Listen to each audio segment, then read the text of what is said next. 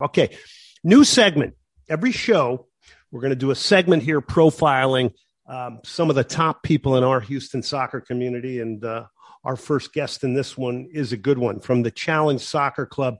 He is Pat O'Toole. He joins us now. Pat, thank you very much for coming on the program. Thank you, Glenn. All right, so first off, I want people to get to know a little bit about you. So just take us into where soccer became a big part of your life, your college career, and then ultimately to move here to Houston and, going into 33 years now in player development. Well, I actually grew up in Houston. I started playing when I was a young kid at the YMCA and then later at the Klein Soccer Club. And then kind of a significant moment in my life was when I was 13. I had the opportunity to go to England and play for a couple of weeks in the summer. And Dave Smith, or Smitty, as most people know him, that was his team. And he later came back he came back for 2 weeks in Houston. So it was kind of 2 weeks in London, 2 weeks here. And shortly after that, actually, I was 14, 15 years old. Jim Houston, Bob Lyons, guys that eventually started Challenge, got me coming out demonstrating stuff for their younger girls' teams. And I kind of stayed active in coaching and playing through my high school years. And then, after that, I went to Sam Houston State for a year, which actually had a varsity program. But my dad had leukemia, so I was in and out of school for the next couple of years, and then ended up going to University of South Carolina, Spartanburg, where I finished my last 2 years. So ended up playing there and, had a great experience. Frank Kohlenstein was my coach and had a lot of good teammates, and it was a really positive experience. And came back. Challenge had kind of formed as I left to go to Spartanburg. Jim and Bob had started the club, and I would come back and volunteer and work with Roy Reese and J.R. Lee, who had then come, and then Smitty and myself. By 1990, we were all working in the club, and I've been kind of doing it ever since. I really started with the club in '87 when it was founded as helping them, but came back and worked from 1990 on without interruption. So it's been a real fun experience. Incredible experience. Some of the names you heard there that Pat mentioned, historic in Houston, because this really was when the model of a youth soccer club was developed down here with Roy Reese and some of the names that you had mentioned. We're talking to Pat O'Toole of the Challenge Soccer Club. So here we are, Pat, your 33rd year. This is a club that's moved players to the pros, countless players into the college game. How does the passion keep burning for you? And what is the big payback for you? I really, really enjoy coaching. I mean, at this stage, I still do 8 to 10 practices a week. I work with teams. I'm obviously in an office all day, and I've enjoyed getting to understand how the club runs and the business side of it and the interactions with people. But I still very much look forward to going out and working with kids every night and coaching and helping them get better. We've got a tremendous staff of people that I really enjoy working with. We've got boys now, and we've got recreational soccer and academy and our select side, and it's fun working with all of it for a lot of different reasons. But the biggest, and I've got my grandkids involved in it now as well, so it's fun to watch them kind of evolve and learn. And I get to work with my daughter, who's our administrator. So it's a real family thing. My brother's on our board, and so I just enjoy working with kids and having a good time out there and seeing them get better and reach their goals. We're very blessed that we've got a lot of good families to work with and a lot of good players. Pat O'Toole, Challenge Soccer Club here. You mentioned the word family. Since my days being involved running the Hurricane Soccer Club, and believe me, I learned a lot there too. The game at the youth level has changed dramatically. There's tons of money changing hands. There's tons of challenges for parents to figure out where is the best program. You mentioned family. How do you keep that family level with your players, your coaches, your volunteers, all that make a soccer club go? How do you keep those good virtues and those good values in a big world where youth soccer has become very profitable. Yeah, listen, I think a lot of clubs have become, they think they're ExxonMobil or or whatever. I don't really look at it that way. I've been blessed to have a really good board and people that are a part of it, from Jesse Harrell and Neil Hamilton, my brother, Derek Pitcher, different people over the years that have been very, very good. And I think the key to running a good soccer club, I think so many people have that are doing this really missed the boat. It's obviously it's about people. So if you look at a really good model for schools, you've got to have great administration, your leadership, your board, your directors. You got to have great teachers. Those are your coaches. And you've got to have the right parental involvement. Unfortunately, a lot of clubs have become anti-parents. And I just believe that they're a huge part of the equation, and how you interact with them, how you educate them, how you kind of keep them moving in the right direction, all three of those groups. Just like any good public school, private school, everybody has their place. And making sure, I'm really lucky that our board made sure that at the very beginning, when we got started, our simple thing was, let's do what's in the best interest of each child. And if we do that, then we're going to be successful. And that's still what we do today. And I'm very lucky that we have a board and people that have supported us over the years and allow us to do that. Pat O'Toole, the head of Challenge Soccer Club. Obviously, a deep-seated passion for the game. I mean, I do remember when I started, I was just basically passing on the education that I had gotten from my youth coach in New Jersey, and that was a passion and a fire for the game. And that I always felt had to be the primary. My job was really to help just kind of pay it forward so that kids would have a lifetime of enjoyment with the sport. Yeah. A couple would trickle through, go maybe into MLS. A couple would trickle, a ton of them would go to college, but at the end of the day, they'll be parents. They'll enjoy the game. They'll pass it on to their kids. How important is that part of it to you? Because, you have accomplished that. But how much of that is important every day when you go on a field to work with a group of kids? Well, certainly now, and I would like to think when I first got started, I mean, I listened to Steve Highway one time, the old Liverpool player, and he was working with Clearwater Chargers back in the 80s.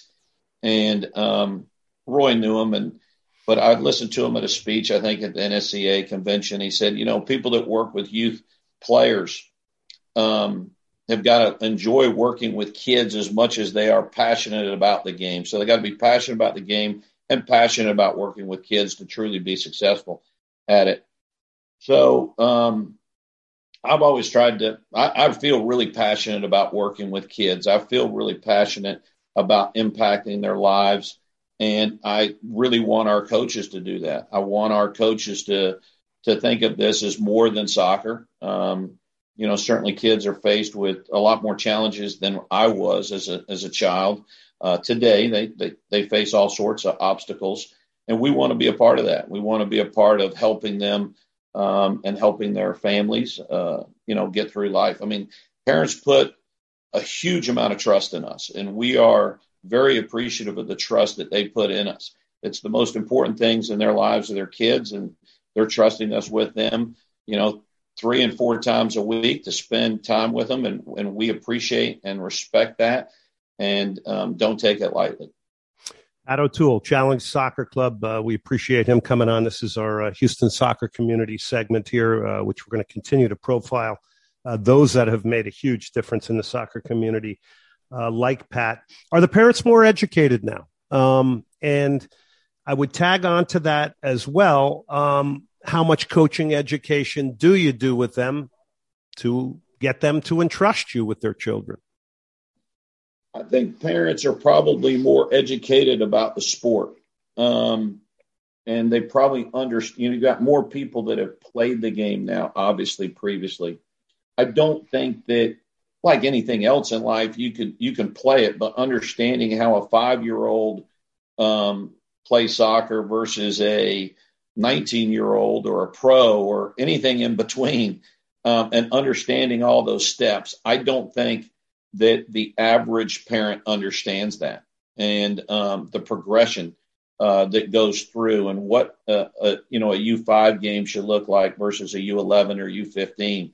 And I think that's where the education begins. And I think, unfortunately, clubs have got different models in the way that they try to develop players. And I would say we're a principle of play club, which is we want kids to understand the game and make decisions in the game. We don't want to create robots where at a very young age, kids are put into a position and said, you go here and you go here. And there's such a focus on shape in the younger age groups where kids are almost very robotic. And I think trying to educate parents, and I just believe in developing good relationships with them. We can certainly share information with them, which occasionally we'll do, but I really encourage our coaches to develop relationships with the parents and have a conversation with them about their kids' development and how this progression works. I think the more personal we can make that conversation and relate it to their child, the better, so that they understand how this is impacting their child. That clearly takes more work, though, and it's easy just to shut the parents out. That takes more work. Is that after practice? Is that via phone calls? Is that via Zooms? How do you purvey your coaching messaging to parents and have these discussions? Because you got an awful lot of kids. It's not an easy thing to do. Well, I think it's different for each coach. Some coaches are better at, sending out an email. Some coaches are better at trying to have that conversation, whether it's after practice. We tell our coaches that a couple times a year they need to sit down with the family and or at least offer to have that conversation about their evaluation. We're not big in written evaluations, and there's certainly a lot of systems out there now, which we have, that enable us to give like grades or whatever else, but that doesn't give a complete picture. I haven't found any system that gives evaluations that's going to help educate the parent and the player on truly where they are. So, listen, we're not perfect by any stretch of the imagination, but we certainly aim to try to be very open in our communication with our families. We don't want to have conversations immediately after games, but we're happy to have conversations during the week. And really, we try to let the parents know that we have this open door so that they feel that they can contact us. Glenn, this will sound crazy, but it's not unusual for me to be on the phone 8,000 minutes a month, talking to parents, college coaches, players, whatever. And mainly because that's my preferred form of communication, is to talk that way, because I'm not great with emails. But I just encourage our coaches to communicate in a way that people feel open, that they can have those conversations. And I think that works. Pat O'Toole, the head man of Challenge Soccer Club, tremendous reputation. They've moved players into colleges and universities onto the pro game, but most importantly have purveyed the love of the game as well. How rewarding is it for you when, one of your ex-players comes back with a family and a job, and now their child is playing in your soccer club? I mean, that's the youth development game coming full circle, isn't it? Yeah. And, I'm at a stage now, Glenn, where I'm pretty sure I'm going to be coaching some of my players' grandkids here soon. So That's awesome. I've got some of my original players' kids that are now in college and finishing up college, so it won't be long for them. That's very rewarding. For our players who are very passionate about our club and to want to bring them back to us, and they talk about. It's interesting. We've had kids in our 80 birth years and our 90 birth years that were competing for national championships every year, and they don't talk about that. When we come back, they talk about the van rides, the airplane rides, the hotel rooms. They talk about, the kind of all the intangibles that we've always wanted our children to get out of sports. That's what they talk about. And that's what we try to keep front and center in our organization is that those are those are truly the important things. And the other things are the byproduct of doing those things right. And so, yes, it's very rewarding. I've been very blessed and fortunate to have a lot of people that believe in our program and in me and a lot of good coaches that I've worked with. And it's great, get to go to their weddings, get to go to their to see their kids and see them every day and work with some of them. I started hiring a lot of them to work in our rec program, and they've done a phenomenal job. So it's very fun. All right, so I got a big one for you because this one's always escaped me a little bit. And obviously women's team sports, and let's talk NWSL, a couple of markets draw tremendously, but it still is a challenge to put people down at Houston Dash games. And I always go back to the amount of players that have had the whole youth experience. Many of them have gone on to college. They've turned over generationally now. They're parents, they're working, they have kids. But the former female soccer player, it doesn't seem wants to go and watch the NWSL product in the higher level. Why do you think that is, and how do you get them? I don't know. That's a good question. It's interesting. I talked to Anson about it after the first couple pro leagues failed. And, he said that his players, I think, if I recall the conversation, were more likely to watch a, English Premier League game than they were to watch their own peers play in the Women's Pro League. I don't know. It's a really good question. I think that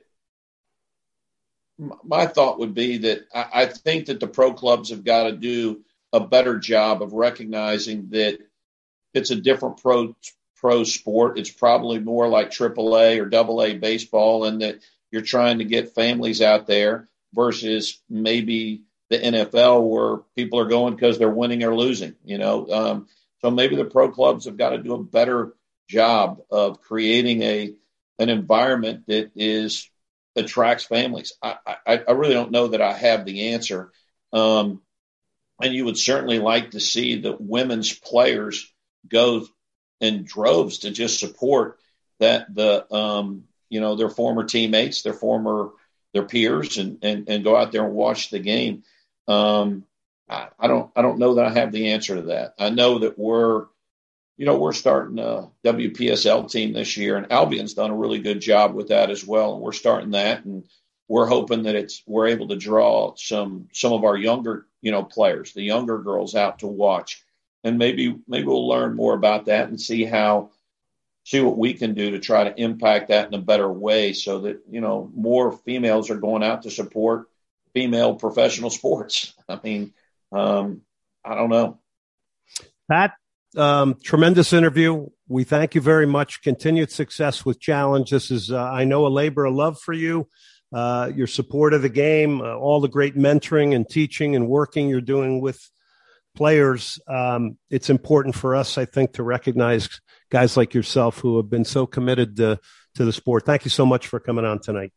Well, Glenn, thank you. And thank you for all that you do to raise attention and awareness, in our soccer community. You do a great deal for everybody, and I certainly appreciate it.